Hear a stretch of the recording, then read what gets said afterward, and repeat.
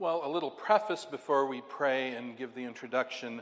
I'm a great admirer of the English pastor from the 1800s named Charles Spurgeon. I may have mentioned that once or twice, or 20 or 30 times. He's done my soul great good, and I very much thank God for the gift of him. He being dead yet speaketh. He had a very different approach to preaching than I have, and than you're accustomed to. On Saturdays, he would pray for God to give him the verse that he should preach the next day. And he would compose his sermon on Saturday. Now, I always caution people, this is Charles Spurgeon, do not attempt. You must be at least Charles Spurgeon to do it that way. Us lesser mortals are forced to give a whole lot more time to it.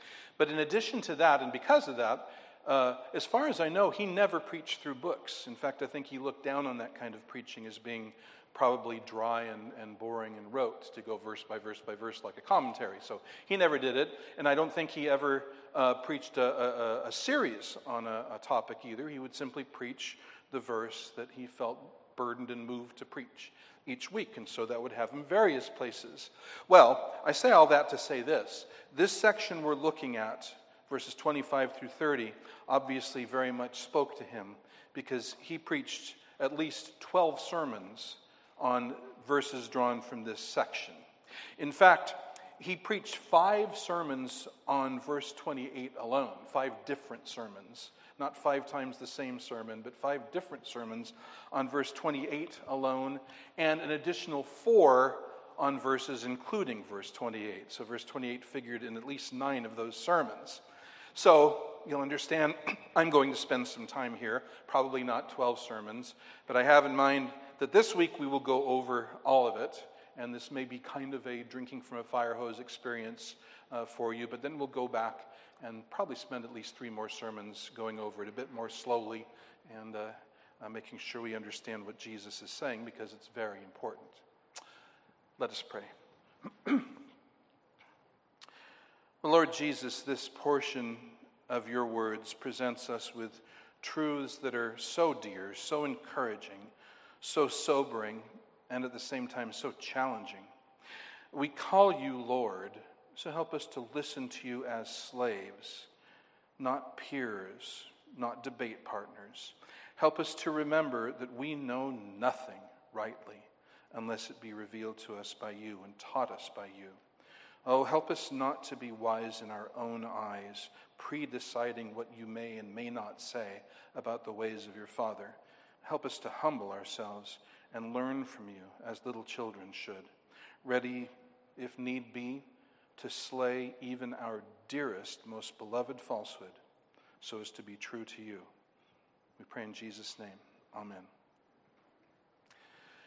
You'll remember that in Matthew chapter 10, Jesus launched a mission. He told his 12 apostles what he wanted them to do. He gave them the power to do it. He sent them out to preach to Jewish cities, to seek for the lost sheep of the house of Israel.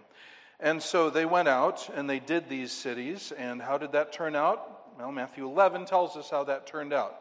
Matthew tells us 2 stark, shocking truths about this ministry, this mission to these cities. First, he tells us that Jesus did the most of his acts of power in these cities, powerful acts that no one had ever done before, showing his mastery in nature, in the supernatural realm, in the spiritual realm, through the kinds of miracles we've been reading in the Gospel of Matthew. He did most of his miracles there, but secondly, they did not repent. These cities that heard the words of God and saw the works of the kingdom of God did not repent. Now, what would we call a mission like that? A mission with that result? There's no doubt we'd call it a failure. We'd say it was a failed mission. We did not achieve what we set out to accomplish. And what would we do in that case? Well, we'd regroup, surely. We'd rethink. We'd re-strategize. We'd ask ourselves, what did we do wrong? What should we do different? What different approach should we take to meet them? How are we not speaking to their needs? Maybe we need to alter our approach. Maybe we need to massage the message and come up with something that's likelier to connect with them, likelier to get the result that we're going for. But underlying this strategizing and this discussion would be the absolute confidence that we can achieve these results if we just do it right. It's in our power to effect the changes and the responses that we want. If we don't get them, we must have done something wrong. So do something different. I mean, that's human nature. That's American nature. If you work hard enough and smart enough, you can achieve it. We're told that from the cradle up. So this is the way we'd approach ministry here, is it not? But how did Jesus approach it? What did he make of it? How did he respond to this? And for you just listening to the tape, I'm making air quotes. Ooh, I said tape. How old am I? The recording, I'm making air quotes. How did Jesus respond to this failure, this failed mission? Well, the answer to these questions will perhaps teach us more than we are willing to learn. But as slaves of Christ, we must listen. We must learn. So, the first, now it will not surprise you to learn that this section breaks down in three. I remind you that chapters 11 and 12 are 3 cycles, and that each of those 3 cycles have 3 sub-cycles. What we're looking at in Matthew 11, 25 through 30 is the third cycle, the third sub-cycle of the first cycle. And as I say, it shouldn't surprise you if you've been here long to find that this breaks down into 3 parts as well. As Jesus speaks to his Father, he speaks to the universe, he speaks to those who are laboring and loaded down. First then, Roman numeral 1, Jesus turns to his Father and speaks to him in adoration. That's the word that goes in that blank. He speaks to his Father in adoration. Verses 25 and 26. At that point, Jesus in response said, I openly acknowledge you, Father, Lord of heaven and of earth, that you hid these things from the wise and comprehending, and you revealed them to infants. Yes, indeed, Father, because in this way, what was a delight before you came to be. So, Jesus speaking to his Father in adoration. This is Jesus' response to the failure of these cities to repent. That's the meaning of these words, which some English versions mistakenly neglect even to translate, thinking it's an empty phrase. Matthew's never used this as an empty phrase. But it's puzzling because nobody said anything for Jesus to answer. But it isn't. Matthew makes a big point, does he not? That it's at this time that Jesus responds and says this. So what is he responding to? The fact that the cities did not repent. These cities he denounced. He's responding to that entire situation. This is how Jesus responds to, quote unquote, a failure in mission. And what Jesus calls God frames what he's going to say, and we must learn it. We must listen to what he says. First, he says, I openly acknowledge you, Father. Now, that word openly acknowledge is a word that can mean, it's difficult to translate with one English word or phrase. It's used in chapter 3 of the sinners openly confessing their sins at their baptism. And this is an open confession of who God is. So it's a glad confession. It's a thankful confession. It's a praising confession. All of those are permissible translations. But he's acknowledging his Father before all, openly, gladly, without apology. I openly acknowledge you, Father. Well, to Jesus, he is Father. They have a unique relationship of father and son. God has no son like Jesus. He has sons who are created, who are adopted, but he only has one eternal son by eternal filiation, begotten before the ages, no beginning, no end, equally God, Son to the Father. He calls him Father, and then he calls him Lord of heaven and of earth. To him he is Father, to the universe he is Lord. Now, these are not empty phrases. This is not Jesus just saying, well, I better say something before I get to what I want to talk about. It's to an effect that he calls him Lord of heaven and earth. Jesus goes back to first principles to understand this correctly. And the first principle is, in the beginning, God created the heavens and the earth. And no one who really understands that verse will then not see God's absolute sovereignty, as Jesus does. He acknowledges his absolute sovereignty because he's Lord of heaven and earth. And we need to understand that this expression, heaven and earth, it means everything. It's like saying everything from north to south. Well, that includes everything in between. Heaven and earth includes everything. So Jesus is saying, I openly acknowledge you, Father, Lord of everything, ruler of everything, master of everything. And then he says that you have hid these things from the wise and comprehending. Let's talk about who they are first. Who are the wise and comprehending? Well, those sound like fine qualities, don't they? Don't you want to be wise and comprehending? But Jesus is, you don't want to be this kind of wise and comprehending. Jesus is speaking this ironically or even sarcastically. They certainly are not wise and comprehending in God's eyes. So whose eyes are they wise and comprehending in? Their own eyes. And that's the problem. They're so wise and understanding, comprehending, that they can't see the most basic truths of the universe. That's how smart they are in their own eyes. That is a fatal, conceited, proud sense of self-wisdom. And think this too, what is that attitude the opposite of? The attitude that I've got it all together. I can figure everything out, I can work everything out, I've got the power, I'm smart enough, I'm good enough, I got this. What's that the opposite of? Repentance. It's the opposite of humility, that's true. But that sort of person will never repent, right? Because what is repentance? Repentance is saying, you got me. I'm guilty, I'm ruined, I'm lost. I'm coming out with my hands up and my pockets empty, yielding to you. That's repentance. And wise and comprehending, they're a universe away from repentance. And I want to stress to you that this is not don't think of this as a subset of lost people. This is lost people. This is our default setting. This is where it all started. Where did it all start? With the promise that if you eat this fruit, what? Your eyes will be opened and you'll understand good and evil, which means everything.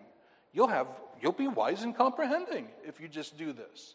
That's our default setting. This is the way everybody is apart from saving grace. So, the wise and the comprehending are wise and comprehending in their own eyes, often warned against in the book of Proverbs and elsewhere. And God is far from them. God resists the proud, but gives grace to the humble, we read often. What about this hiding then?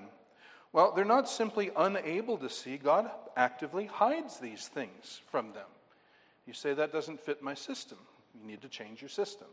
Because this is what Jesus says. Jesus says, and not only says it, but he thanks God for it. He praises him for it. He acknowledges that God the Lord actively hides these things from the lost, from the proud, from the self-satisfied. And what does he mean then when he says these things? What are these things? Now that's very instructive and interesting to us. What are the things that we just talked about? His works of power.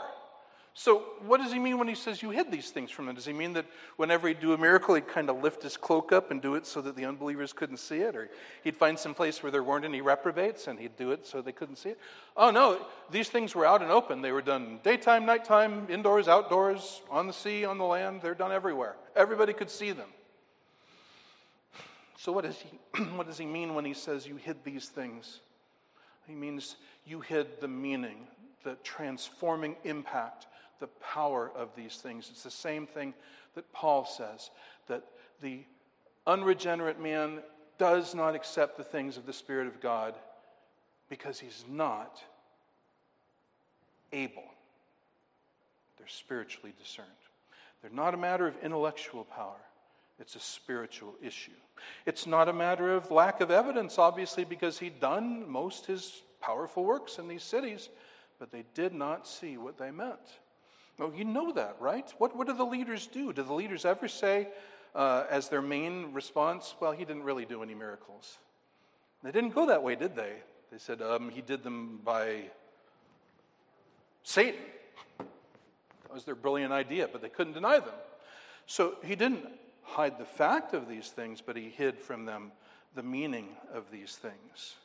That's his hiding. So now the thing we have to notice is that Jesus teaches God's ultimate sovereignty over all responses, those who repent and those who don't repent. In both cases, God has the first word and the last word. And if we don't like that, then we don't like what Jesus teaches. This is exactly what he's saying here. He equally praises God for both. And if we want to see how God does this sort of thing, Romans 1:18-32 would be a good study, the way God punishes sin with sin. But here's the thing we need to understand and remember, and never forget. A lot of people approach this from the wrong premise, as if mankind is neutral, and all of us mean well, and we're basically good-hearted, a little messed up, could use a little help maybe, but basically we're okay. We just need to, we got the devil on one shoulder, we got our angel on the other shoulder, we just need to listen to the angel more than the devil.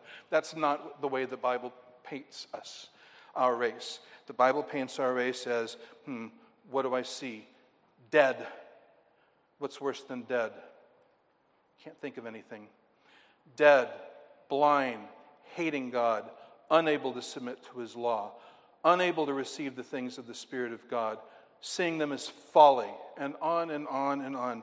And so this is the starting point. So God doesn't do these things to innocent people. Sheer justice and justice alone would call on God to do nothing but harden, damn, and punish them. That he would do other to anyone is infinite grace. It's the most amazing act of grace. And that's where Jesus takes us next. There is that, I didn't fill that in.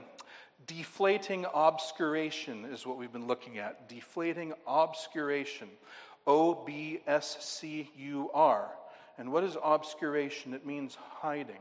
And how is it deflating? It's deflating because these people imagine themselves to be the chef's kiss, the cream of the crop, just the smartest top men. And the fact is they don't know the basics. They're blind and blinded to the basics. So that is the deflating obscuration. And then secondly, in letter B, we see gracious revelation. You hid these things from the wise and comprehending, and you revealed them to infants.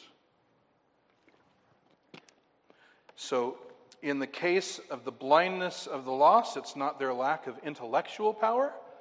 And in the case of the sight of the infants, it's not because of their possession of intellectual power.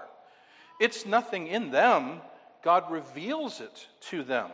God reveals it to infants. Now notice this is God's initiative. God does this and it results in a relationship. Everyone to whom he does this, he saves. Because they are infants, which is to say they're regenerate, which is to say they repent. They know him. They're marked by their being infants. What does it mean to be an infant? It means to be helpless and trusting, to be teachable and leadable. And what is infancy but a mark of somebody who's beginning over? And how does that happen? Well, we do that to ourselves, right? We decide to be infants. Yeah, just as surely as you decide to be born in the first place. No, in other words, what does Jesus say in John 3? In John 3, he says, you must be born again. And what does he say further? Unless a man is born again, he won't even what? See the kingdom of God, much less enter it. Isn't that just the same thing as here? It's there, but he can't see it. Why? Because he's not regenerate. So how do you do that? Nicodemus says, how can these things be? Perhaps hoping for Jesus to give him a step-by-step process on how he can get himself born again. And what does Jesus say? The wind blows where it will, and that's the way of those born of the Spirit. In other words, it is a sovereign act of the Spirit of God, giving new life, giving new birth, making a child out of a wise and self-sufficient sinner so that that child can submit to God's word and be teachable and leadable and not just self-taught and self-led. So God reveals these truths to infants. So who gets all the glory? These are not scholars. These are not brilliant people who invented or reasoned their way to these things. God unveiled it to them. So who gets the glory for that? The infants or God? Oh, I heard the right answer over here. God, that's correct. Any system of salvation that does not end up with all of the glory going to God is not Jesus' system. It's not the biblical system. They're infants. God reveals it. Now, the word revelation is used in two senses in the Bible. It means unveiling, but it may be an unveiling of truth that is new, and that's what prophets received, revelation. Or it may be unveiling not the truth, but the knower, taking a cover off of the eyes of somebody who's not seeing something so that he can now appreciate the truth of what he's seeing. We saw that in Ephesians, Paul praying that for the Ephesians, that the Spirit, they'd have a spiritual revelation so as to appreciate what they'd already been taught, but they'd see the full meaning and impact of it. And so Jesus speaks of it here. These facts, they were out in front of everybody. They were public. Like the apostles would later say, that this wasn't done in a corner. It's public knowledge. But the meaning of it requires a work of God, a sovereign work of God, for which Jesus doesn't thank the babies for their good sense or for their wise use of their will or for their being better than their others. He credits God for unveiling their eyes so that they could see what all these smart, comprehending people did not see. And so all the praise and the glory goes to God for their seeing these things, and none to themselves. So we've seen the deflating obscuration, we've seen the gracious revelation, both by God. God hides these things, and God reveals these things. And so then we see in verse 26 Jesus' glad exultation. He says, "Yes, indeed, Father, because in this way what was a delight before you came to be." Once again, our Lord Jesus, our teacher, our master, our God, traces all of this to the will of God and not ultimately to the will of man. Jesus does not say, "You hid these things from the wise, you reveal them to babes, and isn't that a terrible shame? Isn't that an awful shame? But, that's what they chose, so that's what we've got to go with. That's what we're stuck with. We didn't want this to happen, Father, but that was their choice, so we've just got to go along with what they decide." Is that what Jesus says? You're not sure? Should I read it again? "Yes, indeed, Father, because in this way what was a delight before you came to be." Does that sound like he's saying, well, it's a shame they chose this way, but we've just got to go along with what they decide? No, it's the will of his Father. It's the action of his Father. He traces everything ultimately to God. What does Scripture say about God? It calls him the Alpha and the... What's Omega? It's the last word in the Greek, the last letter in the Greek alphabet. It doesn't call him the Alpha and the Psi. That's the next to last letter. He's not the A and the Y. He's the A and the Z. What does Scripture say about God? It calls him the beginning and the... It doesn't call him the beginning and the next to the end, but really it's us who are the end. It's really us who make the final decision. No. The first word is God's, and the last word is God's, because that's what it is to be God. That is how Jesus sees God. That's how he teaches us to see God. This is essential to who the real God is, the real undomesticated, untamable God of Scripture. If we don't believe this, then we don't believe the portrait of God that Jesus paints. It's of great theological import. If you've got some power that can thwart God and defeat him so that he doesn't achieve what he wants to achieve and decided to achieve, decreed to achieve, and meant to achieve, well, then that's God, not God, because it is ultimate, not him. This is not just a theological truth, it's a very practical impact. R.C. Sproul says very well, the late R.C. Sproul. He says, "If God is not sovereign, God is not God. If there is even one maverick molecule in the universe, one molecule running loose outside the scope of God's sovereign ordination, we cannot have the slightest confidence that any promise God has ever made about the future will come to pass." He's absolutely right. Jesus, God, is ultimate. And if something else has the last word and not God, well, that's what we ought to be worshiping and not God. But as Paul would say, God forbid. And as Paul would also say, I speak as a fool. God is God. And so Jesus exalts in God's sovereignty. To him, it was not It was not a doctrine, obviously, to be embarrassed about or to tone down or to try to explain, any more than Paul did. It's something that he exalted in. He was glad of it. And as we follow him, we should be as well. And if we find that we aren't, then we know an area where we need to mortify ourselves, repent and change and learn.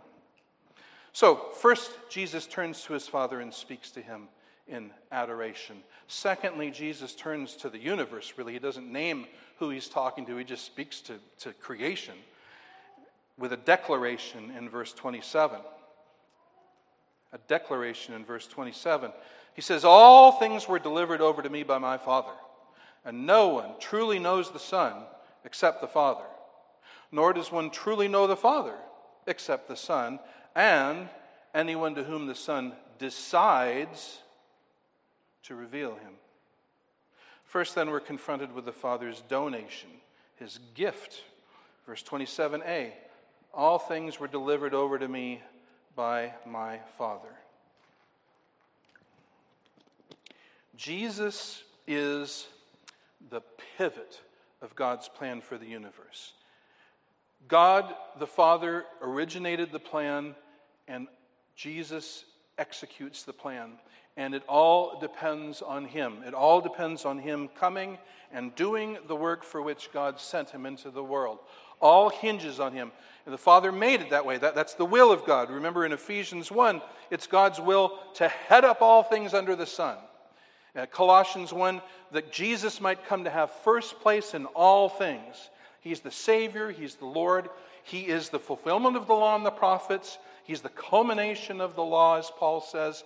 And Jesus is the pivot of God's will. And so God hands all things over to Jesus in terms of this mighty work of redemption. He's given him a work to complete. And by God's glory, he does complete that work. He completes, he achieves, he succeeds in doing what God sent him to do. So even in this apparent rejection by men, the Son is not the victim. He's not put upon and defeated. He doesn't go back and lick his wounds saying, "Boy, that did not turn out like I wanted it to. What a terrible botch up. What am I going to do to fix this?" No. He goes to his Father, confesses him as Lord of heaven and earth, and thanks him equally for hiding and for revealing. And then says, "The Father's delivered all things into my hand." So this is one of those things where, if you were to go into a church and be there for any much time and not hear much about Jesus, that should start at least a yellow light flashing in the back of your mind, because everything relates to Jesus. And Jesus is the center of everything. He's the center of our lives. He's the center of our worship. All things were delivered over to him. This is the Father's plan. Jesus is not an extra. He's not a helper. He's not a wonderful accessory. He's the center. He's the head. He's the Lord. The Father made him that, gave that to him. And so in this apparent rejection, did Jesus fail? No, the people who didn't repent failed. They're the ones who failed. They're the ones who did not do what they desperately needed to do. Jesus, did he fail? Never. The Father has delivered all things over into his hands. And see how in this, the people who say things like, "Well, Jesus never said he was God." Some statements are just so stupid it's difficult to pick a response. But you say, okay, well, no, that's true. He never said the words, "I am God." He just said before Abraham was, "I am." He just said, "All things are delivered over to me by the Father." He just said, "Nobody knows the Father except me and the one I choose to reveal him to." He just said, and you can just go on and on and on. Well, who is the person who has all those powers, who has that place? Why, that's God. What does he do here? Is it possible you could say this of a simple rabbi or a sage or a teacher, to say, "All things have been delivered over to me by my Father"? Who can say that? Only an absolute lunatic or a liar or somebody of whom it's true. My pick is that's Jesus. He's saying this because it's true. And he takes apart from all the rest of humanity while still being human, but he stands alone in that he is the only human into whose hands God gave all things. Because he's not only human. He is entirely human and he's entirely God. So, he says, God has given all these things to my hand. And Then he speaks words of exclusion, letter B, words of exclusion, letter B, where he says, and no one truly knows the Son except the Father. That's a remarkable statement. That would just be insane, burbling nonsense if Jesus were just a rabbi or just a sage or just a teacher, like people try to say. It would make absolutely no sense for him to say, no, if he's just a guy, then anyone can know him. Anyone can know him. But he says, nobody plunges into the depths of my nature. No one's able to, except the Father. No one. He uses a word. The verb ginosko means to know. And in Greek, like in English, if you want to intensify a verb, you might add a preposition. Like we say someone is aware of something, or we might say he's hyper aware of something, meaning he's really, really aware. And so this word ginosko, to know, Jesus intensifies it by adding a preposition, epiginosko. So he's saying no one really knows. No one knows the whole story. No one fully knows the Son except the Father. That's what a remarkable statement he says about himself. This is why the creature's blind unbelief doesn't see him for who he really is, because only the Father knows him fully. And it's true of his divine nature. As John says, you just jot this down, but we won't turn there. John 1:18, the first part of John 1:18 says, very literally, God no one has seen ever. So no one has looked on the essence of God ever. And that is akin to what Jesus is saying here. No one knows my essence, my divine essence, except the Father. But then look next at Revelation in the third part of verse 27. He says, no one knows me except the Father, nor does anyone truly know the Father except the Son, and anyone to whom the Son decides to reveal him. So only he, no one has seen God, John says, but Jesus has. Jesus looks on the essence of the Father. Why? Because Jesus is God. Jesus sees God as equally God because Jesus is God the Son. And so John 1:18 goes on to say, started out by saying, God no one has seen ever. And then it says, the only begotten God who's in the bosom of the Father, he has declared him. So Jesus, who knows God infinitely and is himself also man, communicates God to us. He is our mediator, fully God, fully man, he can speak human. Like maybe you can speak Spanish or Russian. Jesus can speak human, and he speaks human about God because he also speaks God, as he is divine. So notice too, though, once again, the initiative is Jesus's. What does he say? And anyone to whom the Son decides to reveal him. And if he decides to reveal him, then that person will be saved. This is the logic of this passage, obviously. The lost and the saved. If they're lost, God hides these things. If they're saved, it's because God reveals these things to them. And what determines that? My will? What does Jesus say again? And whoever wills to know the Son? Well, my will gets involved, but whose will is first? Which will is the causative will? Which will is ultimate?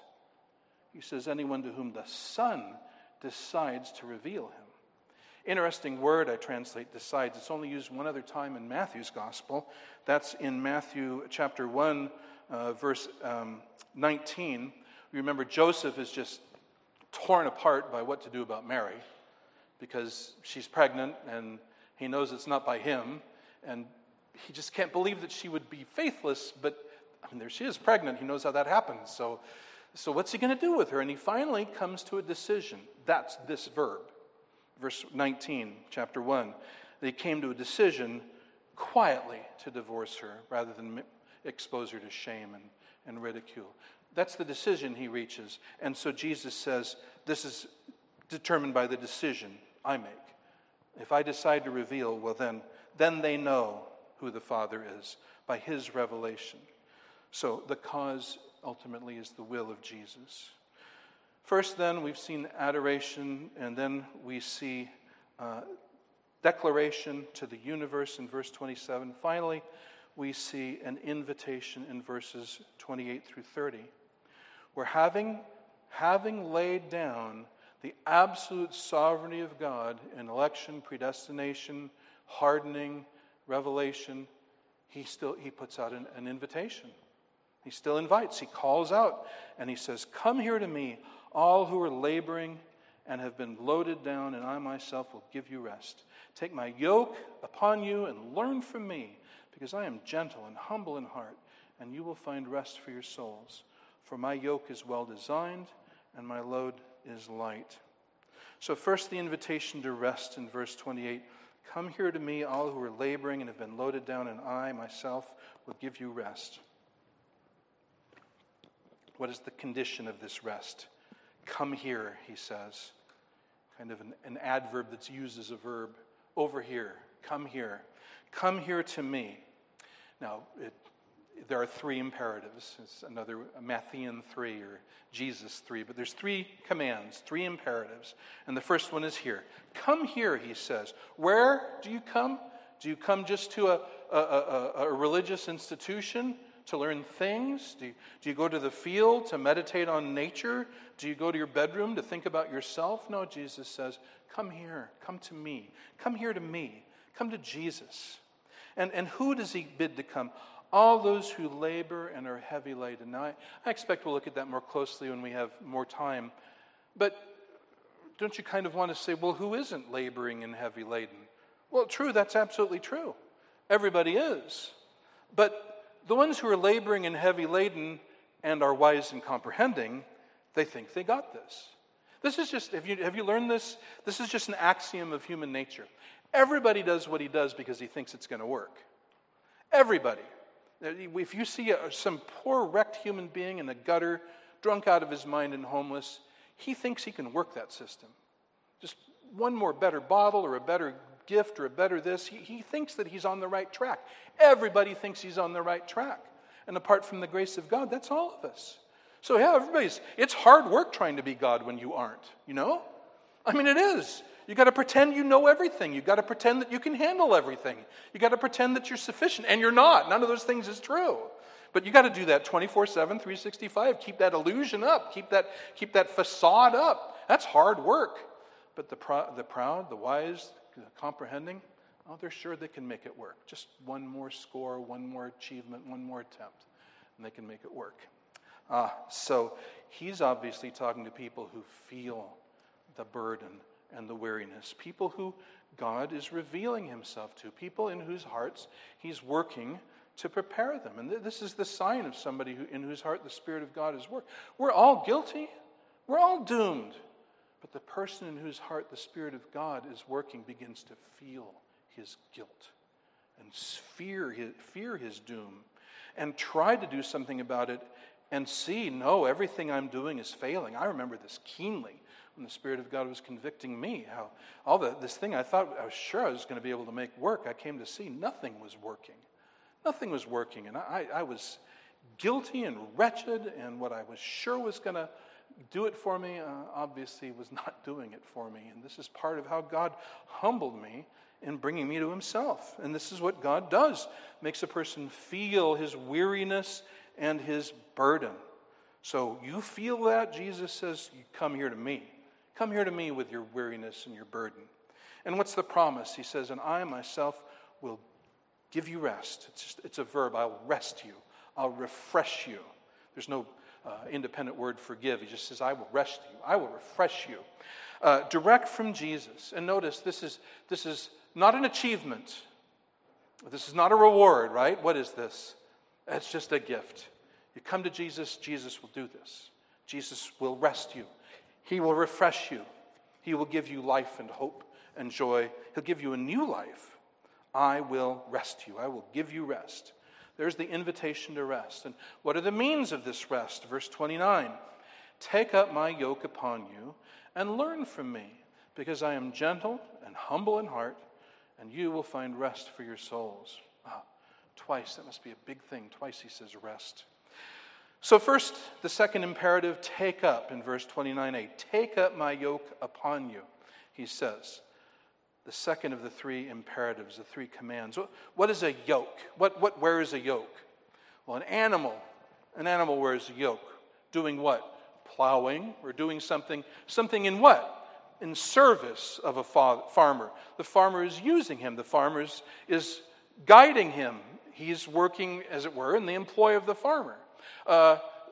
It's also used metaphorically of a human slavery, taking on the yoke of slavery.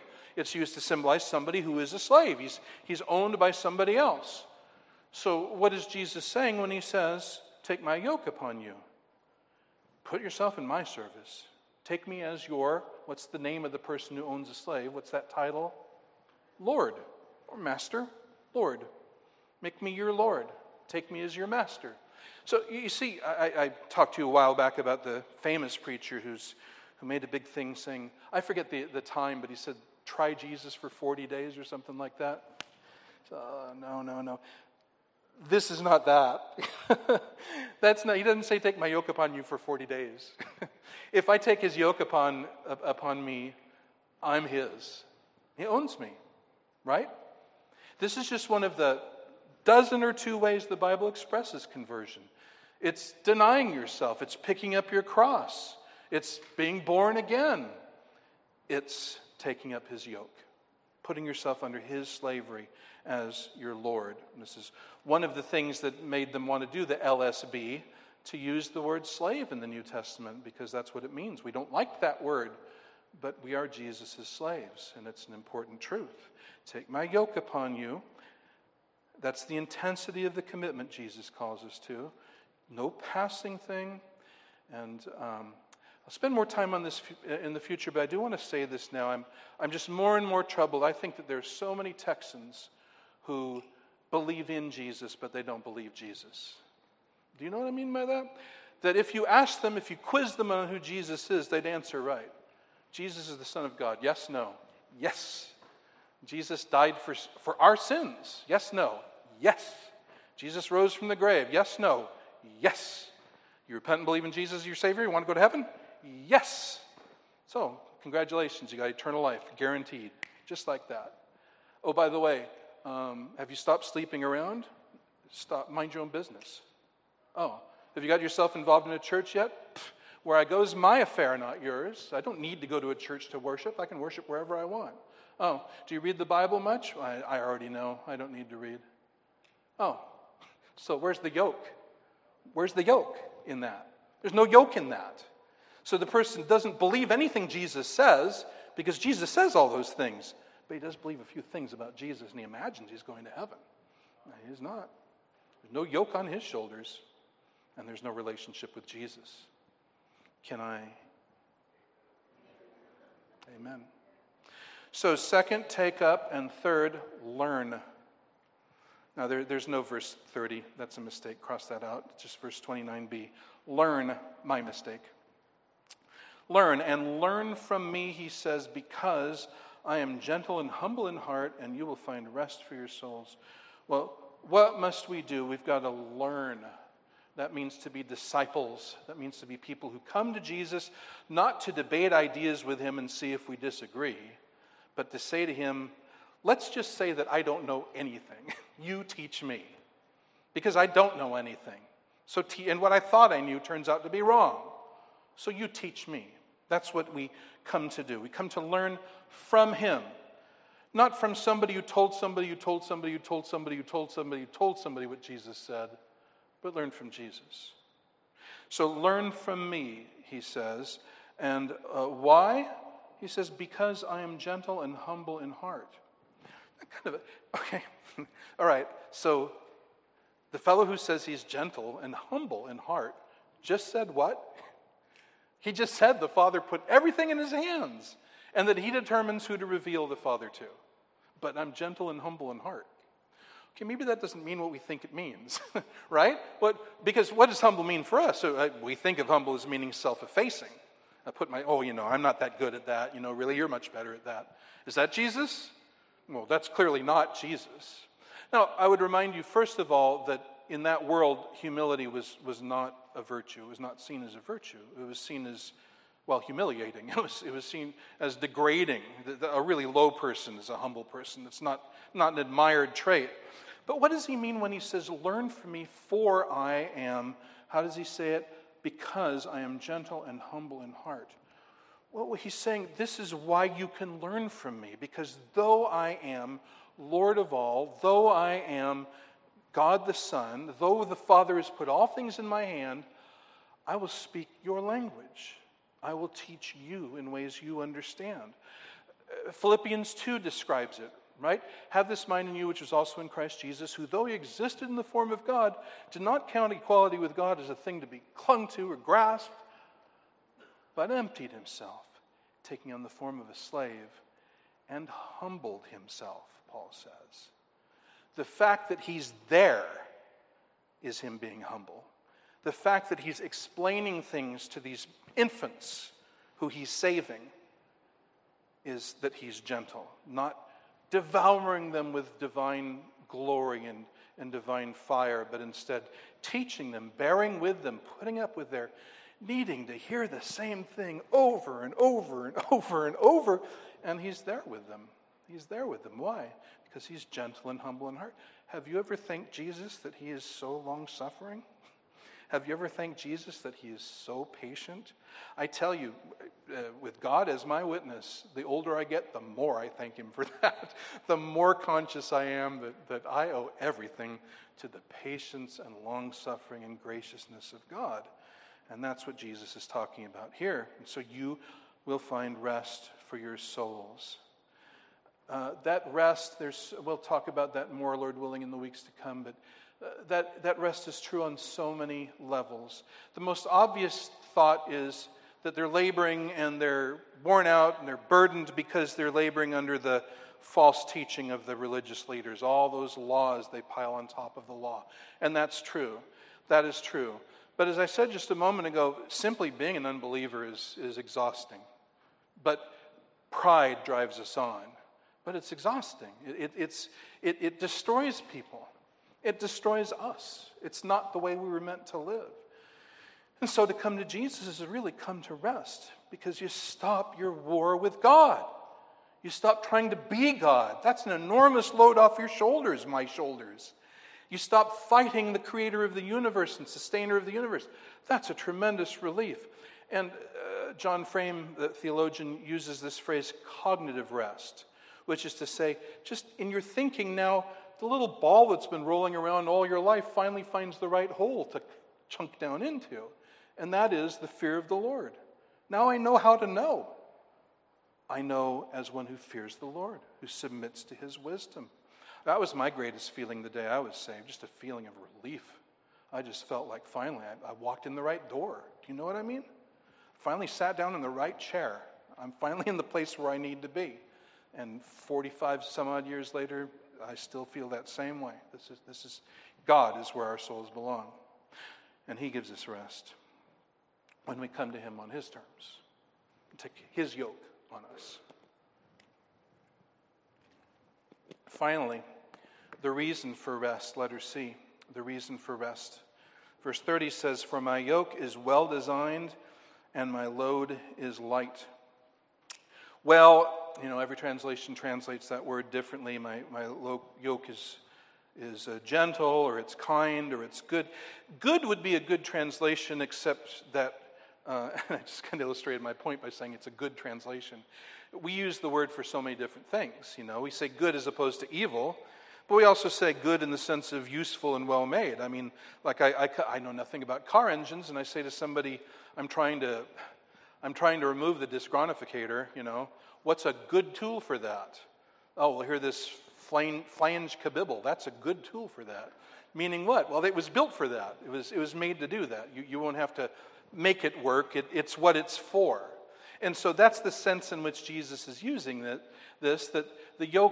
his yokes were designed for us. They're designed for our necks. They're designed for our shoulders.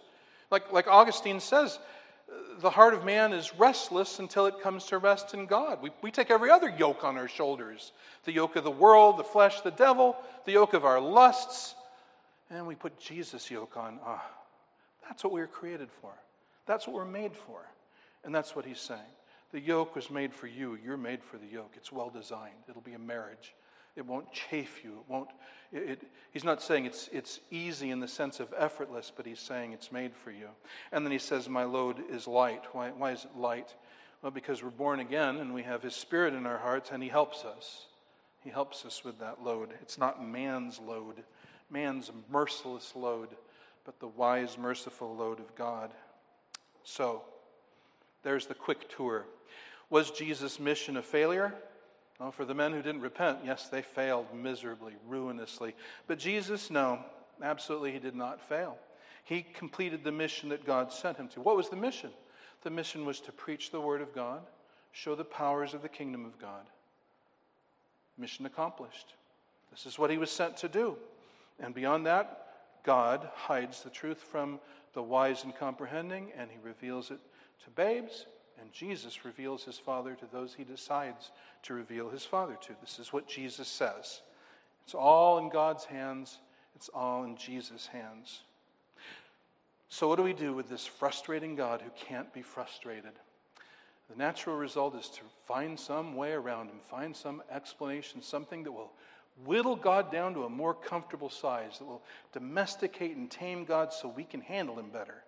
But I tell you what, you get a Bible teacher who can explain everything about God to you, to where you can understand and be more comfortable with God and not find him at all intimidating, you have found a false teacher. Because God is big. How big is he? As big as the Bible says. And that's big. As big as Jesus says. And that's big. So, come to Jesus and you will find rest. No other place will give the rest that Jesus gives. Let us just take a moment now to reflect, jot down thoughts, what you want to do, finish taking a note, and then I'll close this in prayer.